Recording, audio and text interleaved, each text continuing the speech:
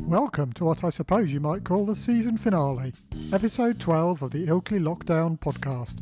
I'm Ian Smith. In each episode, I've talked to a different person from in or around Ilkley, asking them about how the COVID-19 crisis has changed the world for them, and I've heard their stories of how they've dealt with the challenges that it has brought. In this final episode, I talked to Claire Hunsdorfer, who runs the Little Tea House in Ilkley. She shares how it felt to close the doors of her business when the lockdown began, just before a fully booked out Mother's Day, and tells the story of how she changed the way she serves her customers and how that's led to a cream tea in a box. Here's my conversation with Claire. So Claire, thank you very much for joining me. Well, thank you very much, Ian, for having me. It's a pleasure. So I always start off for the benefit of listeners with the two really basic questions. So who are you and what do you do? Well, I'm Claire. I own and run the Little Tea House in Ilkley. At the Little Tea House, we believe in brightening a person's day by delivering fantastic, friendly customer service in our little oasis of calm, which is in the centre of Ilkley. We make and prepare delicious breakfasts, lunches, cakes, scones, afternoon teas. We're open 7 days a week, and I've had the business now about 9 years. Oh, wow. So that's a lot of days brightened, I hope. I hope so, yes, yeah. So obviously the restaurant industry has been really affected by the COVID-19 crisis. How have things changed for you since it started? Well, things have changed hugely since it started. Back on I think it was the 20th of March, the Prime Minister told us in the press conference that day we had to close, which we did. It was actually just ahead of Mother's Day weekend, so it was a Friday before Mother's Day weekend. We had quite a number of people booked in for Mother's Day afternoon teas. I think we were just about full on the Sunday anyway. So when we heard the news, I had to ring round and speak to the various people who'd booked in to enjoy the afternoon tea experience and offer them a gift voucher or whatever it was that they would like instead of coming for afternoon tea. I then sent a message round to all of the staff. We've got at least a dozen members of staff who work at the tea house, letting them know that obviously we had to close. And then I also knew that I had a tea room kitchen full of tasty home-baked goodies. Of course. That didn't want to go to waste. So I knew that I would be allowed to sell the cakes and the quiches and the goodies as a takeaway service. So on the Saturday, I went down to the tea house, having put it on Facebook and other social media forms that, you could come down to the tea house and pick up some bargains, really. All these lovingly baked cakes that we'd made and everything else. So we actually, within, I think, 2 hours, we sold everything that we'd made for Mother's Day weekend through takeaway. Goodness me. Yeah, it was quite a shock, although I knew it was coming because obviously we keep in touch with the news. I think in the week prior to being told that we had to close, customers were told not to visit places like us. So we were very quiet, and it wasn't actually very helpful that because people were being told not to visit us, yet we hadn't been told to close. So it came as a bit of a relief as well. Yeah. Staff were all furloughed immediately, so that was a huge weight off my shoulders, knowing that the staff were going to be looked after, at least financially, going through this. So they were all furloughed, so it left just me. So once I'd done the cake sale on the Saturday morning, I deep cleaned the tea house and locked the door and walked away. Didn't really know quite what to think or what to do. Of course. My life had gone from really working very hard and all hours to not really having a great deal to do, and that came as quite a shock. Because, like I said, I've had the business now going on 9 years, and it has been really quite full on in that time. Yeah, I'm sure. So I think it was maybe for a week or two, just tied up loose ends, enjoyed the spring weather, and then I think I got a message or a phone call out of the blue from somebody asking if I would be able to deliver some scones to his mother in one of the care homes in Ilkley. Oh. And I thought, well, yeah, absolutely I can. I wasn't doing very much else, and I knew that I had all the ingredients and what have you still down at the tea house. So I thought, well, if I'm doing it for them, I would put a message out on Facebook and say, if anybody else would like any scones delivering, I'm out and about on, I can't remember what afternoon it was, delivering. Please let me know. And I had a good response to that, actually. And I made a few batches and delivered them. And it sort of spiraled from there. So then each week for a couple of weeks, I put a message out, if anybody would like any scones delivering, cream scones with jam and cream, to let me know. And the uptake was huge.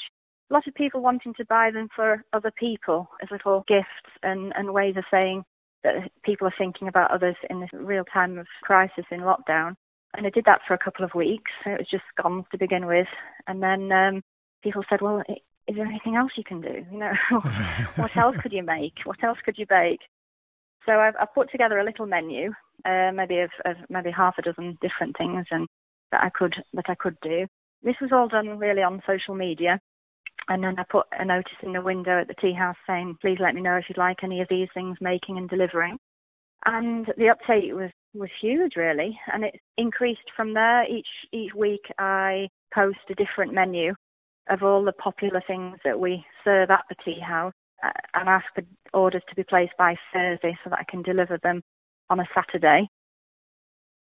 It's been great. To begin with, it was really overwhelming, actually, how many people wanted to support us. I'm sure. It was fantastic.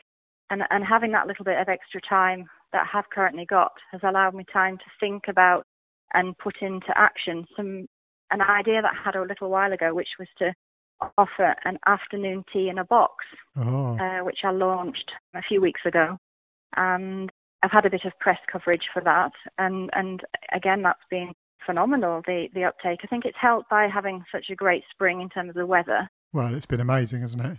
Yeah, it has, absolutely. So we've got this delivery. I say we, at the moment, I'm just so used to saying we. It's just me at the minute. But I've got this menu that I deliver once a week, plus I've got the afternoon teas, which are keeping me busy. Oh, that's amazing. And if I, after this conversation, can manage to resist immediately trying to get hold of an afternoon tea to eat, I'll have done very well, I feel. Yeah. Making me hungry. In terms of an afternoon tea in a box, can you describe what that's like? Yes, of course. So it's a selection of finger sandwiches, a homemade quiche, an individual quiche, one of these homemade fruit scones that I make with jam and cream, a French macaroon, and a cupcake. I've learnt how to ice cupcakes so they look pretty as well. So that's one of the new skills that I've learnt during lockdown, because it's not something that I spend a great deal of time doing at the tea house, actually. I spend most of my time front of house serving customers rather than in the kitchen. So things have changed quite a bit that way as well. You mentioned about learning new skills. What do you think is the biggest thing you've learned during this time period? The biggest thing for me is probably to slow down. I do work a lot of hours ordinarily. I do have a lot to fit in my day. But for me personally, is to slow down and to spend a bit more time thinking. Allow myself time to think has allowed me to generate this new business idea, which is the afternoon tea in a box, which I just hadn't had time to do before now. So just to slow down. And I think that's so important. And do you have a plan about how you'll maintain that when things go back to more normal? Yeah, we've got a fabulous team who work at the tea house. Like I said, there's upwards of a dozen members of staff. And I think the art of delegation perhaps is something that I need to improve. And I even think that the higher level team who I work with at the tea house would appreciate that and would agree with me that, yes, perhaps I do need to improve my delegation skills a little bit. Some of my team members have worked quite a number of years now, so they certainly understand the tea house and understand how we want it to operate and understand our little mission that we have of trying to brighten a person's day. Wonderful. So there's been a ton of changes, obviously, in terms of what you've just been describing, but in the world more generally as well, there have been lots and lots of changes over this period. What new things, whether it's in your life or in the world at large, do you hope will continue afterwards? I certainly hope that people will continue to be kinder to one another and not to be so judgmental of each other. From a local level, I would really hope that people don't forget the little businesses that have helped during this time. So you've got just off the top of my head, you've got the florists and the pubs that have adapted their business, stocking and selling vegetable boxes. You've got the butcher who started selling flour when they realised that their customers couldn't pick up flour. And you've got the restaurants who've started takeaway businesses and fully adapted into a takeaway line of business. So I really hope that people don't forget those businesses that helped them out during this time, and to really realise that Ilkley has so much to offer that actually you don't really need to travel that far to get what you need. It's probably on your doorstep. I think that's really, really important, actually, that sense of place. Yeah. You've got a high street and it has independent retailers and shops on there, and that is a thing that has value, doesn't it? Absolutely. Yeah, a very firm believer in that. Yeah. I believe there's a lot of work that can be done in terms of collaboration between businesses as well.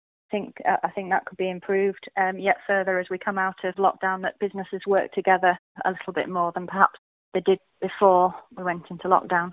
Yeah, that'll be a great outcome. It would. So when things are more relaxed, and we're now getting the picture of this kind of phased process and all the rest of it that's going on, what thing have you really missed being able to do that as soon as you can, you're just going to go and do it right away? What will I do right away? Well, I will fling open the doors of the tea house and welcome our customers back, because the tea house is incredibly quiet. It's really horrible. We used a team of people working there. I don't know if you've ever been, but we're on 3 floors. There's the stairs and an energetic team of workers there. And then we're usually full of customers, and there's a great atmosphere at the tea house. And I think that's what I'm missing most, is having the customers there, creating this lovely atmosphere. Yeah. So the first thing I'll do is open the door and welcome anybody and everybody who wants to come back to visit us again. Really, we're missing our customers.